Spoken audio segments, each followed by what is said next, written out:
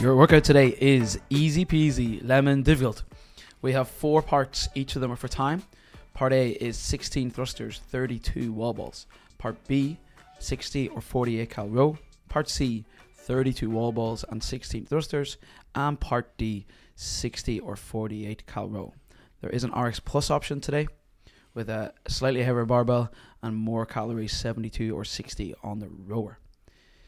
You showed me this workout about 2 weeks ago, and I may or may not have definitely called you some not so nice names.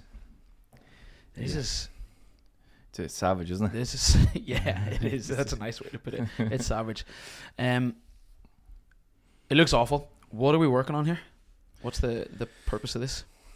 We're trying to get ready for wall balls in 23.1, the thruster in Jackie, but really, zoom out. It's a real fitness workout. We're trying to build new capacity, and it's going to be difficult. Easy peasy lemon difficult. Easy peasy lemon difficult. Is there a time cap in each section here? Yeah, 4 minutes. We do 4 minutes rest after it. Oh, so it's 4 minutes. 4 minutes off. 4 minutes. Yeah, cool. And obviously, the 60 cal row as well. 23.1 is where we start. Oh, I didn't even put 2 and 2 together there. Yeah, so we're really on the money for those workouts here. And are we looking for? I know it says for time, but are we trying to bomb the 16 thrusters and 32 wall balls? And then are we trying to match that for the 32 and the 16 in part C?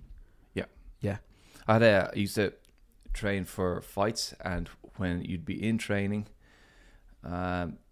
you would, instead of like doing the same amount of rounds and resting between the rounds, you would do a short round with one opponent, and then you get a fresh opponent in to follow up and no rest, and another fresh opponent. So the opponent always is fresh, and you're always getting more and more fatigued. You're making it harder in training so that on the fight day it feels easier, right? It's a simple concept. And the idea here is the same thing. We want to make this feel harder than the thrusters do in Jackie. We want the wall balls to feel harder than they do in 23.1, and we want the row not quite the same. We want to just feel that out a bit more, but the thrusters and wall balls want like we're actively making them difficult. Yeah. Oh, so you want to. What's the way to approach the row then? If the wall balls and thrusters were going for it, what's the? Yeah, we've been doing a lot of work on the rower recently around pace for 1K. We need to know what's a good pace for us and a good stroke rate for us, so that we can have a performance defined going into it. So we can say that's my pace. When we switch the monitor to calories, we get a calories per hour. So here's a good chance to figure out what your calories per hour pace is, and also to test out the stroke rate you've been using. So like if feels in this. Yeah, if it's 26 strokes per minute, does it feel right when I'm doing calories just the same, or do we need to adjust? Interesting. So there's a bit of a recovery from the wall ball and thruster as well. Yeah. So I wouldn't push it too hard. The wall ball and thruster I would. I'm not going to lie, that's such a relief until you realise it's still 120 calories that you have to get through on the rower. And it's not nothing. It's a lot of work. Like it'll add a lot of fatigue to the system, won't it? It will, there's no doubt. I remember getting on the rower for 23.1 first time we did it, and Gillian was my judge, and she sat down beside me. She was like, "So what do you need from me? Do you need a push?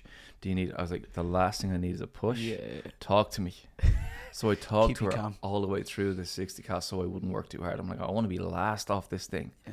So I survived the toaster bar, and it worked pretty well. So you can do 60 calories without getting too tired. Yeah. Honestly, you can, if you back off enough. But we're not looking to back off that much.